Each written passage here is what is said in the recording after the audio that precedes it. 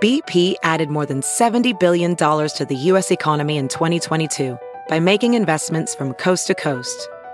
Investments like building charging hubs for fleets of electric buses in California and starting up new infrastructure in the Gulf of Mexico. It's and, not or. See what doing both means for energy nationwide at bp.com/investing in America.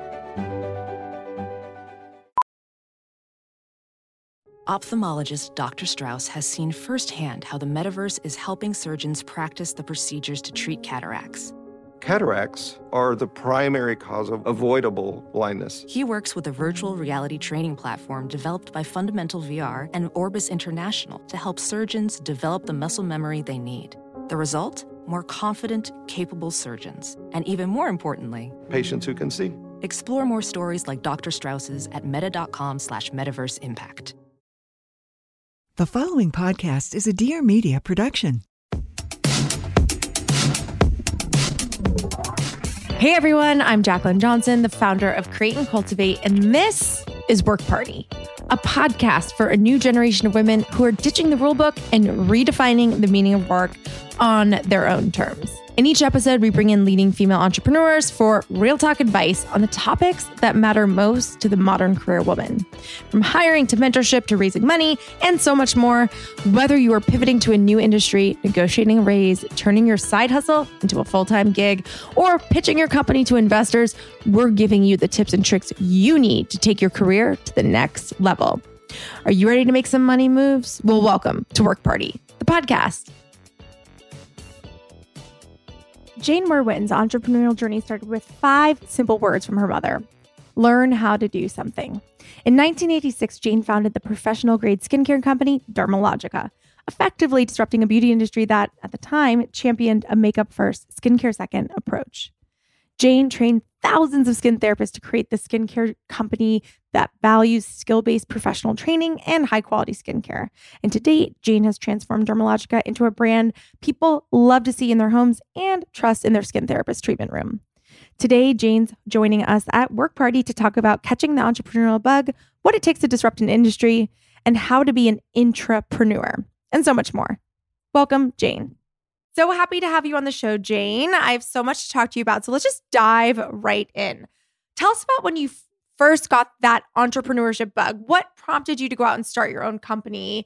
And what eventually led you to actually just go for it and take the leap?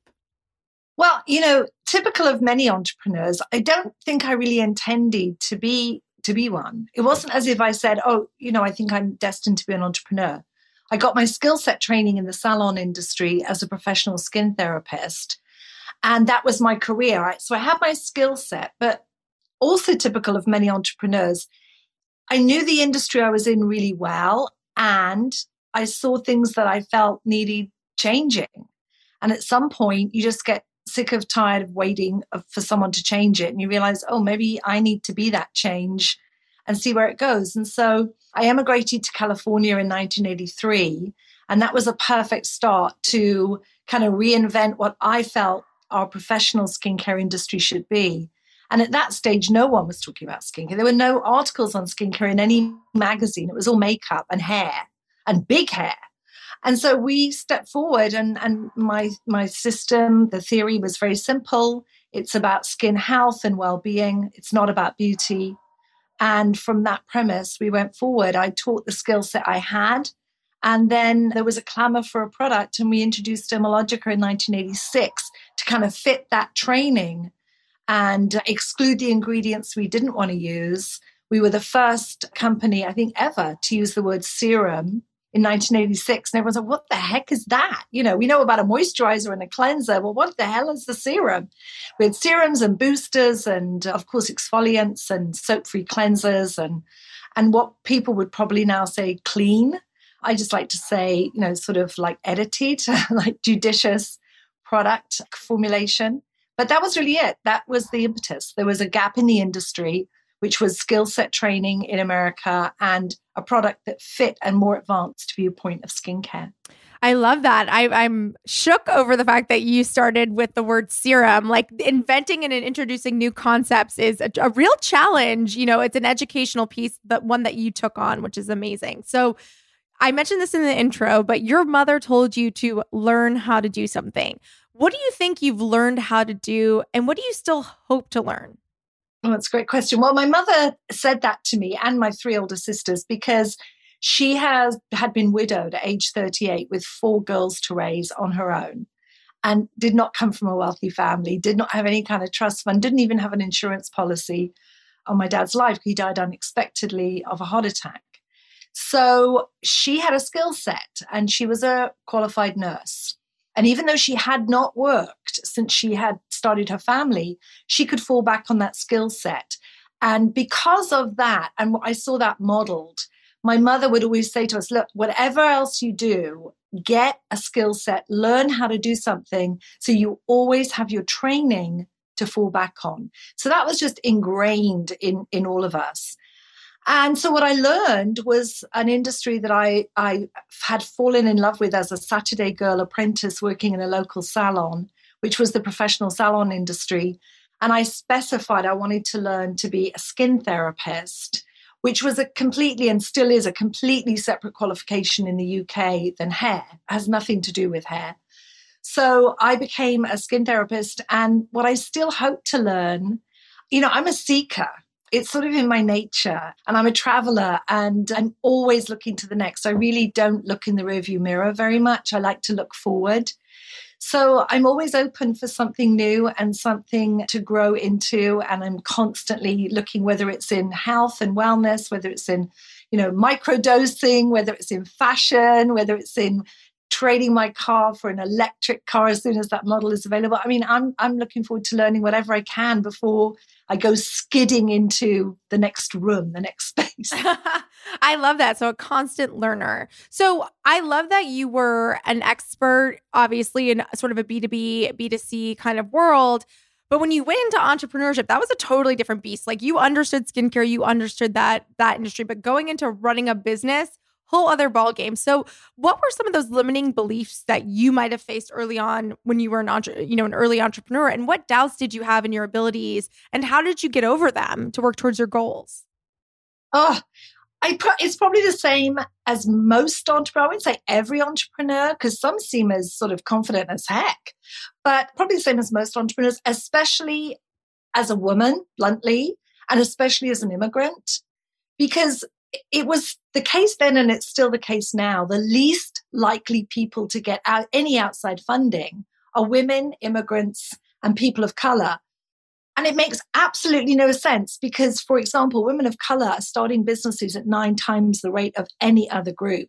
And yet, least likely to get funded, less than 1% of all funding goes to women of color, less than 4% to women in general. So it wasn't as if the world was beckoning for us to ever become entrepreneurs.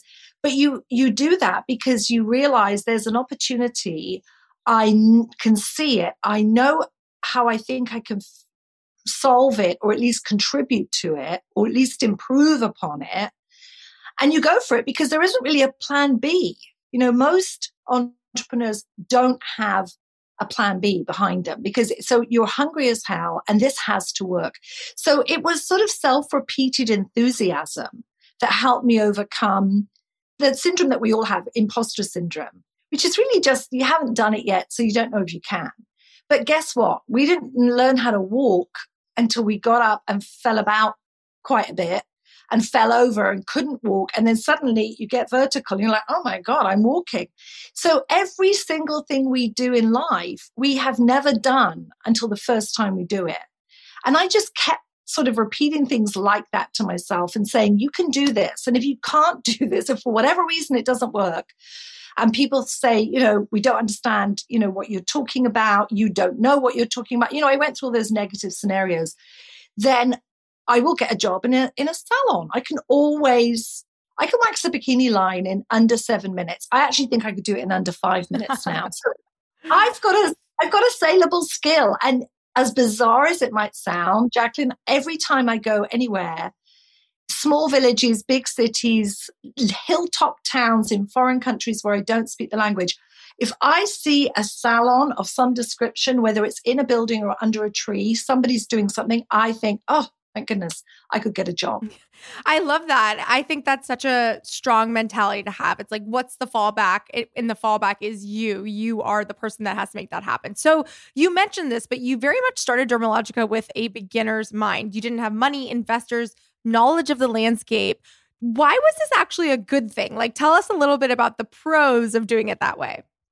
Well, it's a little bit like, when you don't know enough to do it, you do it. If someone had said to me at that time, and the blessing was I was an immigrant, my boyfriend was an immigrant, now my husband, we've been married for 35 years. But when we started, neither of us knew anything about the American business model or the landscape. And we decided we're going to do this. So the beauty of, if you want, of that mindset is you're in a complete growth mindset. If someone had told us 98% of small businesses fail, usually in the first 2 years, how are you going to fund this if you have no money? We actually had $14,000 of sort of savings and things we sold and gathered it together, but certainly not enough we had sort of 3 months we could run, and then we had to be making money. We might not have done it because we would have just said, oh, that just sounds like a lot of, of effort and very little reward. We never did that. We said, we're going for it, head down, going for it. It's going to be the adventure of a lifetime. We're going to learn a lot no matter what happens. And this can and must work because there is a gap. There is a lack of skill set training. There is an audience of clients here in the United States, especially in California. And I have to say, I believe California had and still has the most unbelievably fertile entrepreneurial energy of anywhere I've worked or lived. You're just going for it. I live in Los Angeles, and a lot of people say Los Angeles and California in general is quite fickle. We're kind of switching and snapping to the next new thing, and half of them are gimmicks and silly. That may be true, but guess what? That is a very nimble mindset. That is the mindset of an entrepreneur. It's being able to, as we now say, pivot and jump and switch and change.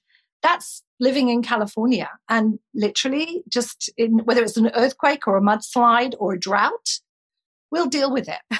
There was something about that kind of triggered us. Yeah, I was going to say, especially this week when there might be all three. We don't know. We're just waiting for that third. Oh, gosh.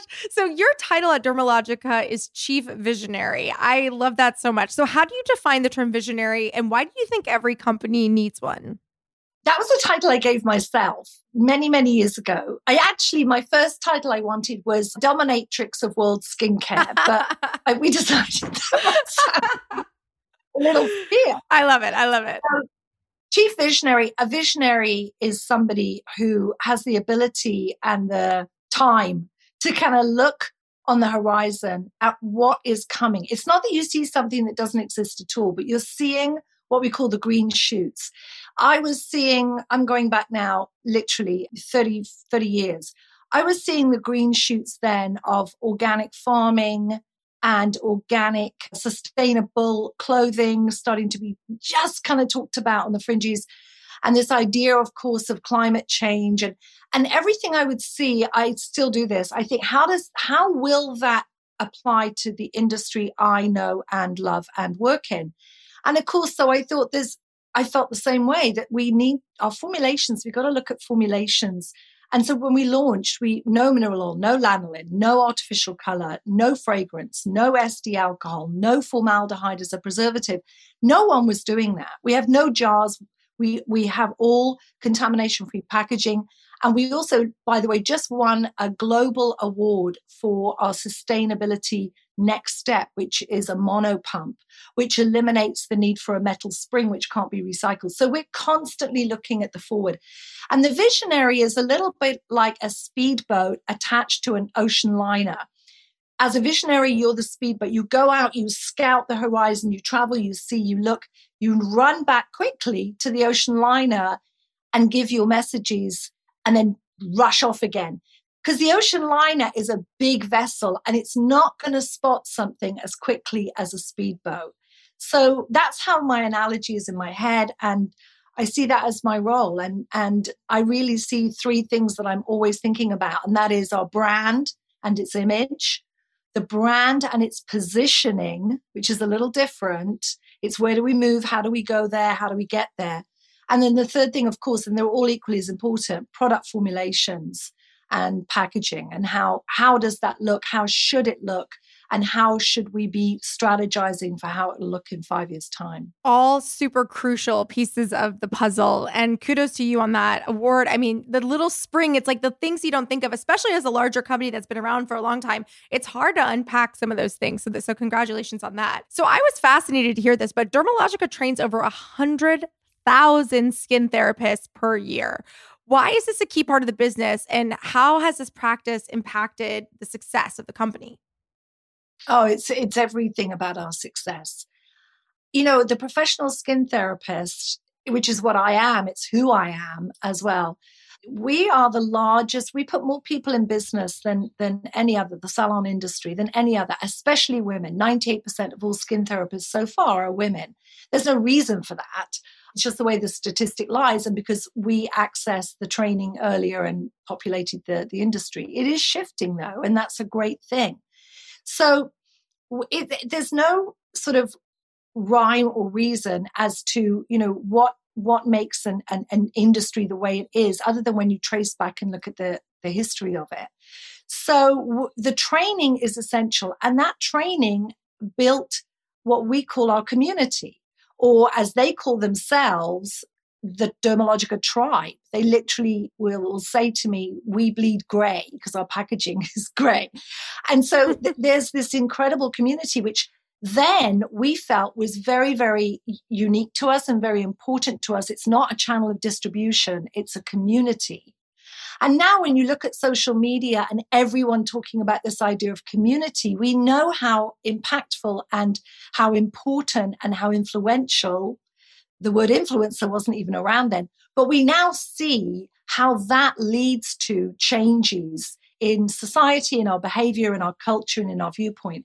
And that was exactly how it worked for us. So the plumbing's different these days, but the actual secret sauce, if you want to call it that, is the same. And that is build community tight, that understands and believes in your message, that isn't an in for today and out for tomorrow. Keep cementing it and building it. Keep talking directly to them. Keep honoring them and listening to them.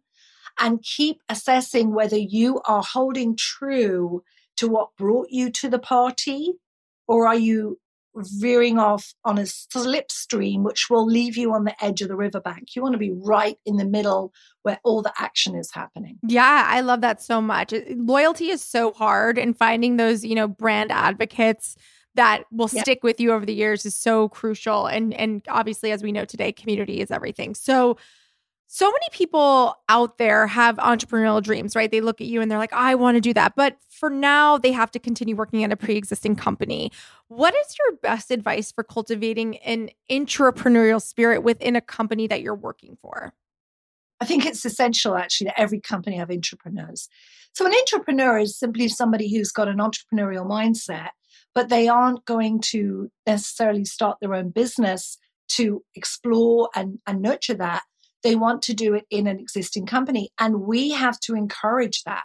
You look at all the successful companies, you know, whether it's, you know, Apple, whether it's Facebook, whether it's, well, I guess one could say SpaceX, Tesla, all of these brands that everyone would know about globally. If there's an entrepreneurial mindset that basically encourages move fast, break something, there will be a risk, but we can quickly change direction and adapt to it.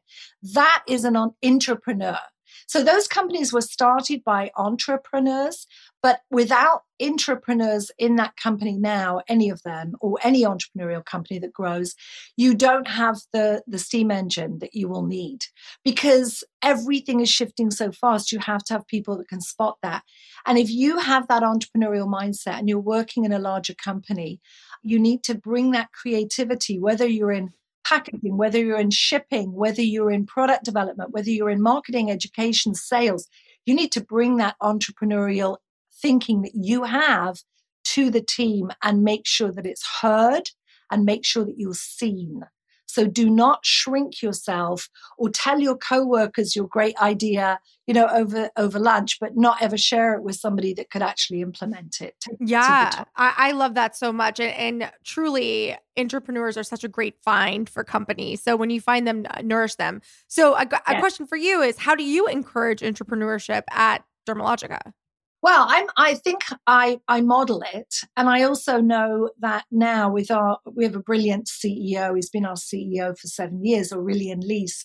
He is an entrepreneur, and he was an entrepreneur. So we encourage it all the time. We're looking for it. We're kind of sponsoring people within the teams to step forward and raise their ideas and have quick huddles together where we can quickly exchange ideas rather than waiting for that planned meeting that could, take a month. And that really came to the fore and helped us and worked for us during COVID when we were working remotely around the world. And we have, over 1,600 people that work for Dermalogica around the world. So to be in touch like that, we were fully set up to have these conversations virtually and to do our education virtually and to be able to still keep that drumbeat working. And so we all contribute to, whether it's me modeling it as the company and sort of our legacy and our DNA, whether it's the skin therapists that are coming to classes and they are entrepreneurs themselves because they own their own salons and businesses, or whether it's our own teams within Dermalogica that are being encouraged to constantly bring their ideas together and share it with the group on a global platform. Yeah, I love that so much. And to your point, it's amazing that you have that many employees globally. Like, what an incredible organization. So the global cosmetic market is projected to grow from $288 billion in 2021 to $415 billion in 2028. With so much competition, what is your advice to entrepreneurs yearning to enter an industry, yearning to enter the beauty industry, and are like, how do I stand out? How do I, kind of survive this, kind of cutthroat competitive industry? Someone once said to me many years ago, it's very crowded at the bottom. It's not crowded at the top. In other words, there's a lot of people start running that marathon. But at the end of the marathon, there's just a handful of people that finish strong and maybe finish at all, and all have a place. Don't be intimidated by the size of a market. Be encouraged by it. So say, oh my gosh, yes, there's never been more competition. And whether it's online, whether it's an influencer, whether it's TikTok, whether it's a store, a salon, a space, whatever's coming next, because there will be a next, that is a validation of how needed the industry is and how much thirst and hunger there is for growth. I remember in about 2012, I saw a statistic that I shared with the team, and I said there's going to be a 40% growth in our industry between 2018 and 2022. And people thought I was mad. They said that cannot be correct. That's way too high. And I said, I don't think so. I think it's coming. It's coming for skincare. And that is what's growing the industry. This enormous surge towards well-being and skin health and not beauty. And so by watching out for that, yes, you can be discouraged now and say, oh, there's so much competition. There's always been competition. It just looked different. And maybe it was hidden and you didn't know that there was that amazing person in Australia. Now you know, and it can scare you half to death because you think, oh my God, where is there room for me? Yes. Do not shrink yourself. Go forward. It's not that you don't look at your competition, but it's rather like a little bit of blinkers. You can take a look and then look forward and run for the tape. If you keep checking on your competition, you will lose your pace and your momentum and you will scare yourself. So check it out. Always know what's going on in your peripheral vision, but always look forward. Don't look to the side. I love that advice so much. It's always crowded at the bottom. That's a good one. I'm definitely going to use that in the future. So Dermalogica has really created its own language within the beauty industry. Tell me about the decision to ditch the word beauty as it relates to skincare and how language choices such as calling something a skin treatment instead of a facial have really defined the Dermalogica brand. Language is critical. It defines our collective thinking. It defines our society. It defines how we position ourselves. We've been using the word influencer. Just that word has completely almost changed its meaning in the last 10 years. And so that's the power of language. So it's very intentional at Dermalogica when we say something and we say, this is what we call ourselves. This is how we name it. So for me, the word beauty is never applied to skincare because I see the skin, which it is, the largest living organ of the human body and the only one that's visible. So for me, it's always been about health, about well-being, about bringing your skin to its optimum level of health and condition, because it has to have a barrier function, it has to have a breathing function, it has to have, as well as, oh, and by the way, if you do all that, you will bring it to its optimum appearance as well. But it was never about beauty, because for me, that word beauty, it's fine when applied to a sunset, but I don't like it applied to a person, especially because it's applied so often to women. And especially because it is so narrow a definition of what we might consider beautiful. And in fact, that is a very, very broad description of everyone and anything, if you see it in that way. And so at Dermalogica, we've never used the word. My original training, I went to beauty school. I've always called it that because that's what it called itself, but it's not who I am. I'm not a beauty therapist. I'm a skin therapist. We don't give treats on Mother's Day. We give skin treatments every day. If we see it, we treat it. And Dermalogica can treat it all. And so it's not a facial. It's not like a pampering luxury indulgence. It's a skin treatment to deliver your skin in its optimum condition and well-being. And what I was so excited to see just this weekend, Jacqueline, is there was a huge piece in the Financial Times out of London, and it mentioned it in their magazine and in the paper, that has the word beauty disappeared? Is it still relevant? And of course, I read it and said, no, our industry. I think you could even apply it to color cosmetics, to makeup. And I love makeup. Who doesn't love a fuchsia lip? But for skincare, we're more in the healthcare arena and less in any kind of beauty arena. And I think that's what's giving us our power and strength right now. People trust that and they take it seriously. Yeah, absolutely. Such great insights. And I'll definitely have to go read that article after. If you go back to the beginning of your career, if you're looking back with the knowledge that you have now, is there anything you would have done differently?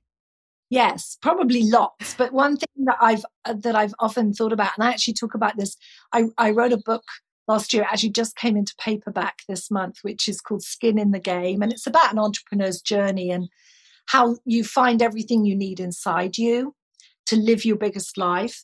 But the one thing I talk about as being something I would have done differently, and Raymond and I agree on this because we built the company together, we were very strong founders and very strong leaders.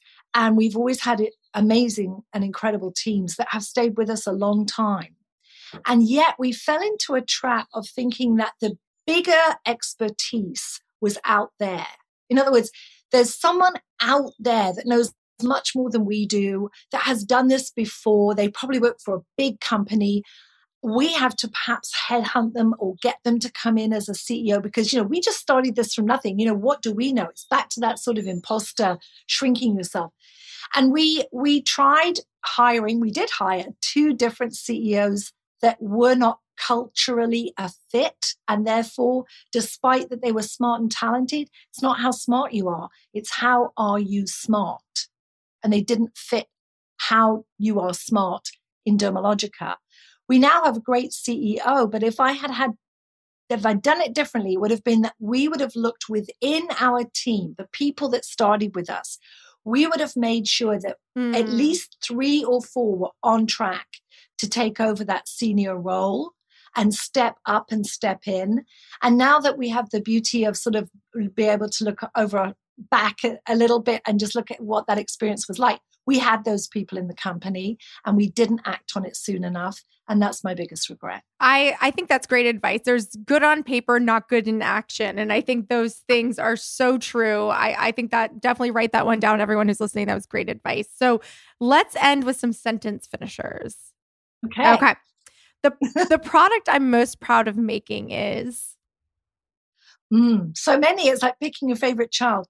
Daily Microfoliant. It was the very first and still the leading powder exfoliant.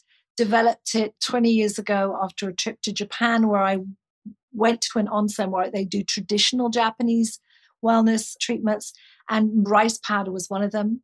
Brought that idea back, gave it to our R&D team, and Daily Microfoliant was born in 2001, 2002. Yeah, amazing. I've had the opportunity to try it and I absolutely love it. It's great for travel as well. Number one piece of financial advice for entrepreneurs is? Number one piece of financial advice for anyone is have your own bank account, meaning don't have a joint bank account with someone else. I don't care who they are. You have your own bank account, so you are in control of your self-determined future. So that's the number one thing. From a business point of view, it's margin. Make sure you've got enough margin built in above your cost of goods so that you can have the margin to sell to a distributor in another country, and they still have the margin to be able to distribute at a level of which your product is positioned. So many people don't pay enough attention to the margin they have, the gross profit margin between their cost of goods, what it's costing you to make, and what you're ultimately going to sell it for. They look at what the retail price is going to be to a consumer. They think the margin is built back from that. The margin is built all the way back, but you've got to allow enough for yourself, enough for a distributor, et cetera, and enough margin in our industry to be able to do the amount of promotional work and educational work, the training of the 100,000 a year, to be able to afford to do that. So margin is everything. It's absolutely true and so important. A non-negotiable for our business is? A non-negotiable for our business is trust and honesty. It's non-negotiable. It's everything. If you don't have your credibility, people don't trust you. And if they don't trust your product, they're not buying it. Yes, absolutely. I always say your reputation is your resume, and it is very, very true. The most rewarding thing about being a founder is? Oh, the most rewarding thing about being a founder is having the incredible joy of seeing the business that you built literally from scratch going forward, and it's like seeing your child go to college, or perhaps I don't have grandchildren yet, but I have two children, perhaps seeing grandchildren. You suddenly see that something you believed in so strongly, something that you cared about and loved deeply, has gone on to succeed and thrive on its own. And that's, for me, if you have that opportunity, I wish it for every founder, that you see your dream come to life, and not just to you, but to the many people who'll benefit from that. Yes, I love that. And lastly, I celebrate a big win by? Oh, I celebrate a big win by getting a treatment. I always go and get a skin treatment or a massage, probably a couple of glasses of champagne in there too. But definitely some self-care. Honestly, that would be my answer. So we should have a girls' day and do that. That sounds amazing. Well, thank you so much, Jane, for joining us. Can you tell everyone where they can find you, Dermalogica, and your book? Yes, please. You can find my book pretty much everywhere, certainly Amazon.com, all the major booksellers. It's in paperback, audiobook, and I do read the audio and hardback. You can certainly find Dermalogica at dermalogica.com, and it's a global platform, and so much information and education, tips, techniques, products, news, everything there. And you can find me on Instagram, Dermalogica Jane. Oh, I love it. And we have a special treat for our Work Party listeners. If you head to dermalogica.com and use code PARTY, you will get a free travel size daily microfoliant when you spend $20. That's at dermalogica.com. That's DERMALOGICA.com. Thanks. Thank you so much. For more inspiring conversations like this one, follow the Work Party podcast on Apple Podcasts, Spotify, or wherever you listen to your podcasts. If you enjoyed today's episode, make sure to rate and review us or show us some love on social. We love seeing you tune in every week and share your favorite episodes. We're at Work Party on Instagram and at It's a Work Party on Facebook and Twitter. I'm your host, Jacqueline Johnson, and this is Work Party. Please note that this episode may contain paid endorsements and advertisements for products and services. Individuals on the show may have a direct or indirect financial interest in products or services referred to in this episode.